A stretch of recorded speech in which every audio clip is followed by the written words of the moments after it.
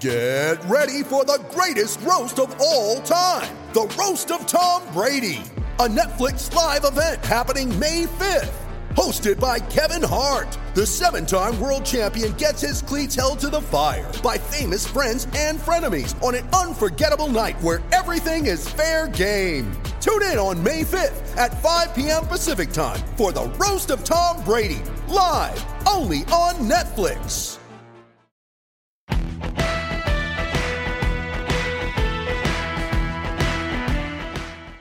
You know, if you haven't checked out What Chaos yet, you oughta, because we've had all your favorite players on the show. I'm talking Seth Jones, Lena Solmar, Connor Bedard, whoever it may be. We're live every day on YouTube at noon Eastern, but also available on all podcast platforms, including the one you're listening to right now. We got guests, and yeah, we're also doing a bit of chit-chat, goofing around, laughing at what makes us laugh in hockey. So regardless of how deep you are into your hockey fandom, come listen to What Chaos. We'll talk about your favorite team, we'll talk about your least favorite team, and everybody in between. And we're having a ton of fun doing it every single day, Monday through Thursday. It's What Chaos, presented by All City Network.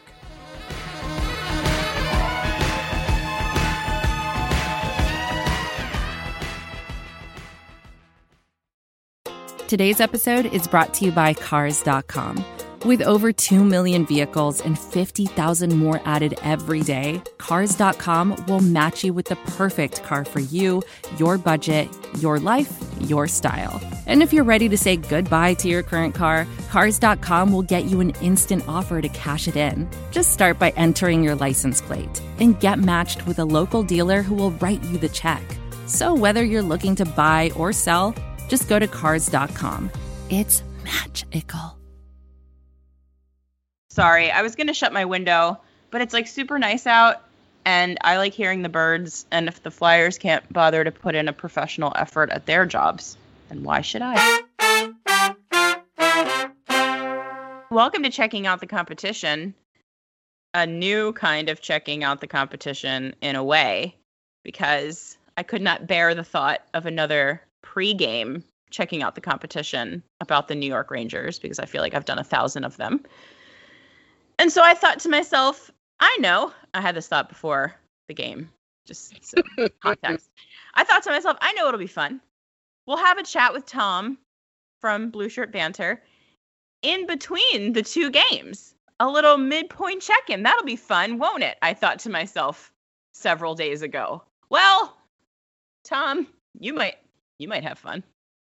Things seem to be fun for you right now, but how are you doing today?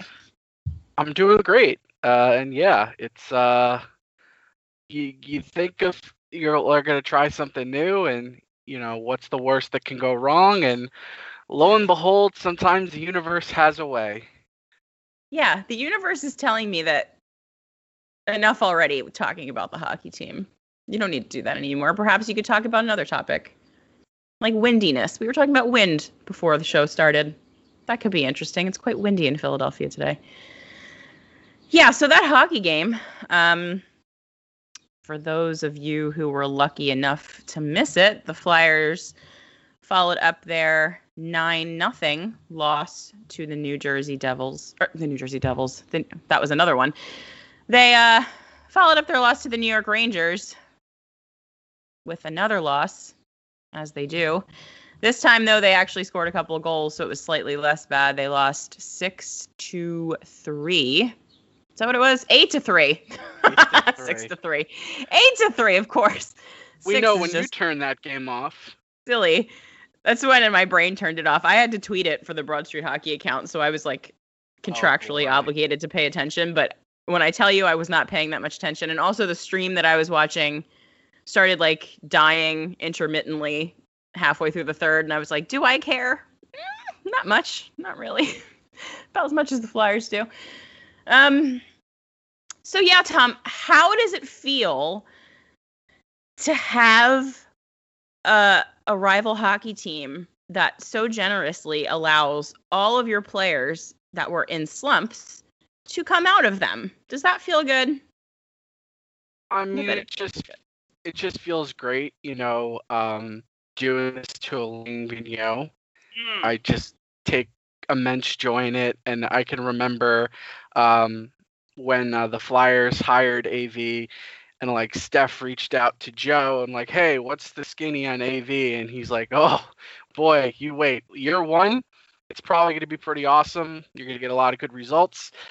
After that point, it can be an interesting ride, and I'd say that's been the case. And speaking of like slumps, like I looked up the numbers before this because I wanted to make sure that they were true. So I think on the last one we did, I was talking to you about how, Mika Zibanejad had been in a rut all of this year and stuff. So in games not played against the Flyers, so 27 games, he has 4 goals, 8 assists, and 12 points. In the five games he's played against the Flyers, 6 goals, 8 assists, 14 points, shooting 37.5%, which is not sustainable at all. So a guy that was like left for dead pretty much, and a bunch of fantasy hockey owners were all pissed about it, now up to 26 points in 32 games. Thank you, Philadelphia Flyers, for helping this man get back on the straight and narrow. 37%. And a that half. is Yeah. and a half. That's wild. Who else has broken out of slumps? Buchnevich got a couple of goals in that first one, didn't he? I think. Yep, he's 6 But he wasn't really slumping, right? He was just out from the COVID. Yes, yeah. He's just continued to make Alain Vigneault have fits, reminding him that, he once scratched him for Tanner Glass in the playoffs. I would say the odd thing is that Panarin came back, and in like the 2 games, the 9-0 game and the 8-3 game, he's been pretty quiet with just 3 points. And I wouldn't have expected that.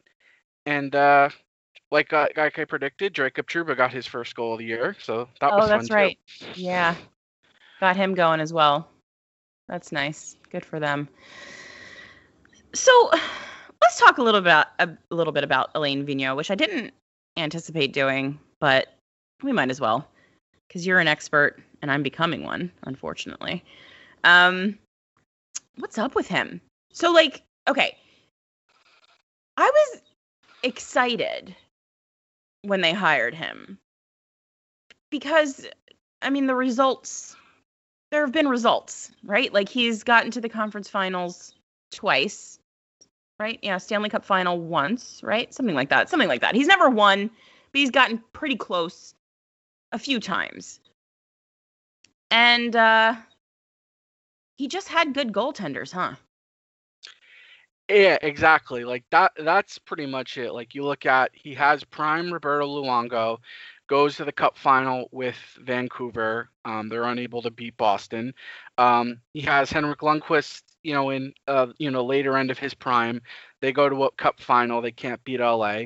And like I tweeted this, I think it was the post game or the pregame. I don't remember. It's all a blur, but pretty much, or it might have been actually during the first intermission. But the Rangers, broadcast was talking about like Alain Vigneault and like what's going through his mind right now. Like Carter Hart is still struggling, and it just seems like no matter who's in net, can't get to save, and how like life is difficult when you don't have like an all-world goaltender there. And like you look at Alain Vigneault, and like it's gonna be in a a history book one day. Like people are gonna be like looking at hockey, like, all right, who were some of like the greatest goalies from this period of hockey? And they're gonna see Roberto Luongo, they're gonna see Henrik Lundqvist, and they're gonna be like, wait a minute, how did neither of these guys win a Stanley Cup? And they're gonna go, oh, Alain Vigneault was their coach. I wonder if that's a coincidence or not. But like the thing with AV is like obviously he's been a coach for a long time, and he had times where it wasn't just goaltending, where he had some really good players, like I think like the Sedins, even way back, like Ryan Kessler was a really effective player, and then obviously the talent he had with the Rangers. But it just seems that when something is not working, he is just so resistant to make a change. He's dead set in his ways. He doesn't want to admit like he can be wrong or fault. He's just, it almost sometimes it takes like an injury or like a player to make like such an obvious mistake that, all right, I had to make a change because this thing happened. But like he seems delusional because like the last 2 games they played, like they've looked lost, they've looked lifeless, and yet he's still saying, I think we had a good approach going into this. And then I square that up. I think it was Gostisbehere, something like, we don't he either said like we've lost our identity or we don't have an identity right now. And like if that's what the players are saying and the coach is still saying, yeah, I think we had a good approach, but we just didn't get the results, it's like that's like alarm bells are going off for me. Yeah, and I mean, like, I don't want to blame the coach because, I mean, at the end of the day, NHL coaches, I don't think are that important. I mean, your team has not had theirs for quite some time now. Seem to be doing just fine. Oh yeah. So I'm hesitant to put it on the coaching staff, but at the same time, when Dave Haxtell was here, Flyers fans very deliberately came to the conclusion that if an entire team is performing under what you'd expect, the entire team, everyone's playing bad, which is where the Flyers are right now for the most part, it's got to be the coaching staff. It's the only thing that makes sense, right? Because, not every single player doesn't just forget to play hockey, how to play hockey, like out of nowhere. Something's happening. I don't know if he's lost the room. I don't know if he's just like absolutely shit at putting a line together and effectively using him. I don't know what it is. I never played hockey. And I don't get to go to practices because I'm not a beat writer. So I don't really get to see the inner workings of what his system is. And I think because I didn't play, like it doesn't immediately jump off the screen at me. The way that it might for people that are a little bit more intimately familiar with the game. So I don't know if it's just that he's making them do dumb things. But, he doesn't tell them to skate in on a 3-on-2 and just like get all the way to the goal line without shooting the puck. Like that can't be a thing that he's coaching them to do, right? Like that's just the players being idiots. And it's just very frustrating because, not where we thought this was going. But anywho, we've got another game against the Rangers. We're recording this Friday, tomorrow, in the afternoon, which always goes well for the Flyers. How did the Rangers do in matinee games? Because the Flyers seem to be terrible at them. It's funny because like last time I said the Rangers was going into a matinee against the Bruins, and like historically the Rangers had it's sometimes it's like, the joke is like fans are like, oh, what time does the game start? And then it's, the Rangers have a bad performance. Like, well, it's like they thought the game started a little bit later too. But lo and behold, in that particular game, Keith Kinkaid of all people shut out the Boston Bruins, and that's that's hockey for you. Keith Kinkaid is back in the AHL now. Or is he still sort of backing up?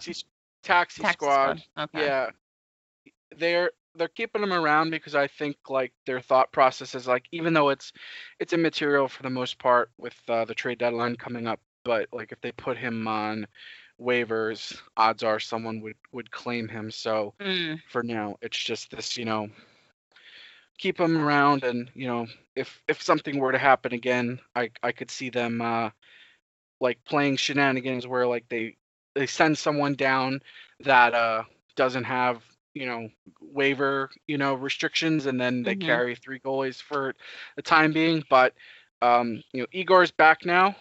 He looked really good, and it was funny, like especially since a beat writer who I don't really want to give attention to writing a really dumb column about how the clock is ticking for him to show he be the number one, and like how he's injury prone, and like one of the injuries listed is like the guy was in a car accident, which is like let's seriously, like what the fuck are we doing here? I saw that article. And it made me feel a little bit better to know that it's not just the Philadelphia media that puts insane undue pressure on rookie goaltenders. There's idiots everywhere, which is great. So one thing I wanted to ask you, kind of like watching it from a Rangers fan perspective. How do I word this? What did you see from the Flyers, if anything, that you thought might have a chance at breaking through? I feel stupid even asking this. It's so bad right now. What did you see that was good about the Flyers, Tom? Did you see anything? So it's okay to say no. Well, no, because like I don't want to be like all negative, because like obviously even in an 8-3 loss, you can say, all right, are there some signs of life? Are there things that like stood out? And like for me, like I just look at the team, and it's almost like I look at the Flyers, and I think of the Rangers in some respect, where like right now the Flyers' problem is number one, goaltending. Number two, the defense is sort of not great, and part of that I think was because they weren't really able to find a replacement for Niskanen, who no one really could expect him to say, yeah, I'm going to retire. But like offensively, like James Van Riemsdyk is looking a lot younger. Like I know people had complaints about the contract, and it's like, okay, did we really do the right thing here?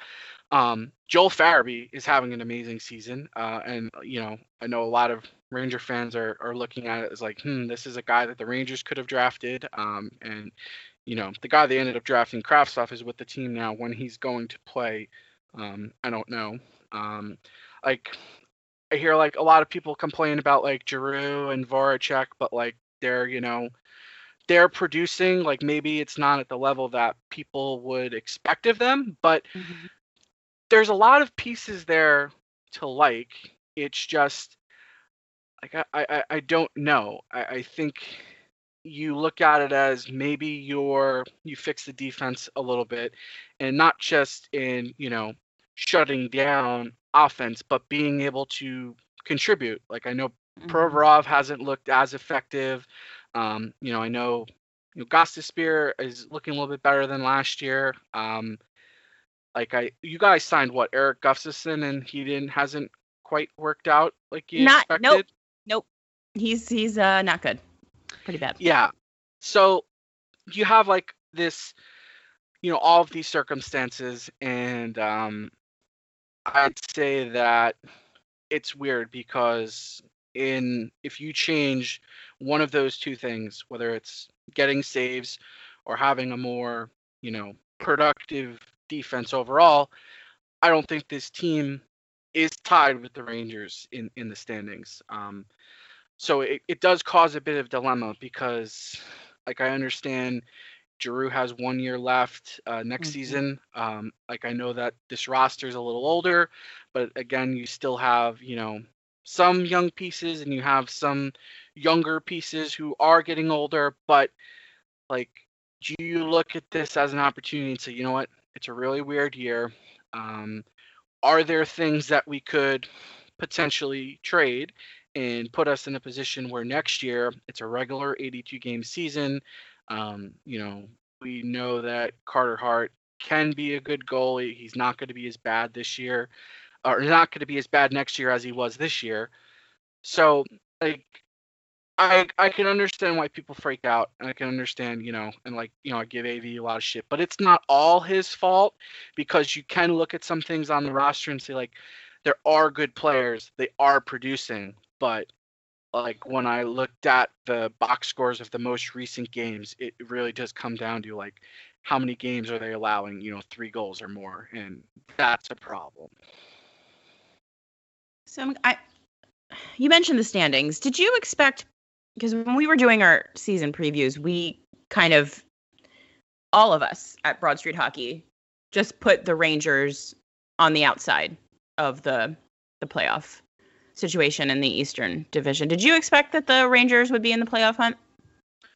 So I thought that they would be a team that hung around the bubble, and if everything broke right, if all of the kids were lights out, if the goaltending was as good as it was last year, that there would be a chance. So I'm not surprised, because what we've been seeing from them lately is pretty much what the story of last year was, where they were able to catch fire in the second half, heading up to the pause, and there was a lot of good vibes, and people were like, all right, this team might be a little bit ahead of schedule. And then obviously, they get smacked down, against Carolina, and it sort of resets reality. But they too are in an interesting situation, because like I've been thinking this to myself, that obviously between now and next off season, there's a lot of important decisions they need to make. Like, they've been clear that they want to upgrade at center. And even though they are playing really good hockey right now, I would fully embrace the chaos and say, you know what? This player, we don't really see them being on the team next year or the year after. Let's trade them. Let's get as much as we can and just continue to accumulate assets. Because this draft, it's kind of a weak draft. So it's not like, they really need to add a ton more prospects. But if you're getting some assets like, that, hey, maybe a team like Buffalo would want, or, anyone else who is going to be rebuilding, it's better to have that and say, like, okay, let's hold on to Ryan Strome for a little bit longer, because, he'll be a free agent after next season. So although that they're going to potentially have an opportunity to challenge for a top 4 spot, because they have games remaining against Philly, they have games remaining against Buffalo, New Jersey, where theoretically they should win a majority of them. They do still have, teams against true contenders. So I wouldn't, if I were them, I just wouldn't really buy into this hype too much, because I think they would be doing themselves a disservice if they didn't embrace that mentality where, when they did this teardown in 2017-18, they were 2 points back of a playoff spot, but they realized that even if we do make it, now is not our time. And not that they need to tear a lot down now, but you can strategically put yourself in a position where going into next season, you've sped up the timeline a year or two, because you didn't get too attached to something that wasn't going to be around long term anyway. So getting back to this game tomorrow, this might be a difficult question as well, but in a game where your team scored 8 goals and gave up 3, did you see anything, any weak spots in the Rangers game on Thursday that perhaps you would like to see them do better? Probably not. Well, I would say that they started taking their foot off the gas.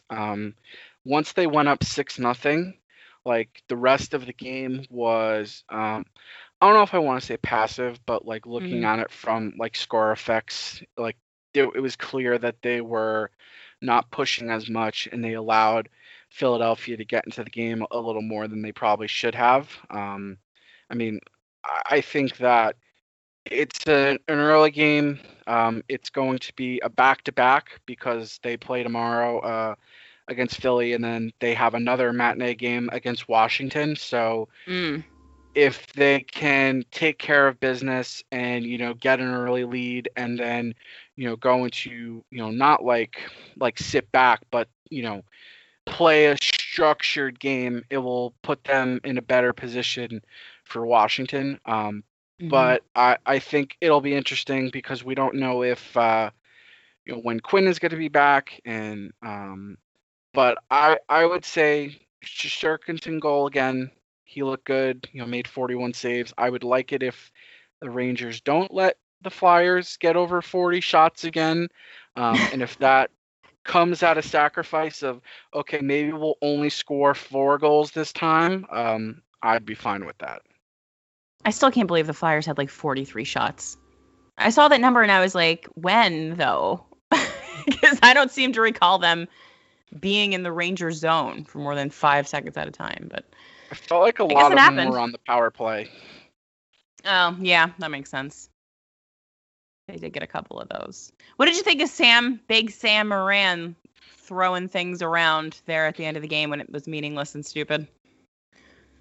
It was interesting. Like, just looking at the fine where it was like, okay, it's amount, and like 24 cents. And I'm like, that just seems pretty random. But I know, like, there's a formula, like, depending on, like, how much you make and, but... that's actually what I'll be interested to see, if there's that rollover to at least to the start of it, which would be dumb if you're the Rangers, but yeah, they have some guys that like Brendan Lemieux who don't always think, so it wouldn't surprise me. All right, last thing. What do you think the final score is going to be tomorrow? Oh man, is there any idea of who's going to be in goal for Philly? I'm assuming it's going to be Brian Elliott. All right, so they scored 9, they scored 8.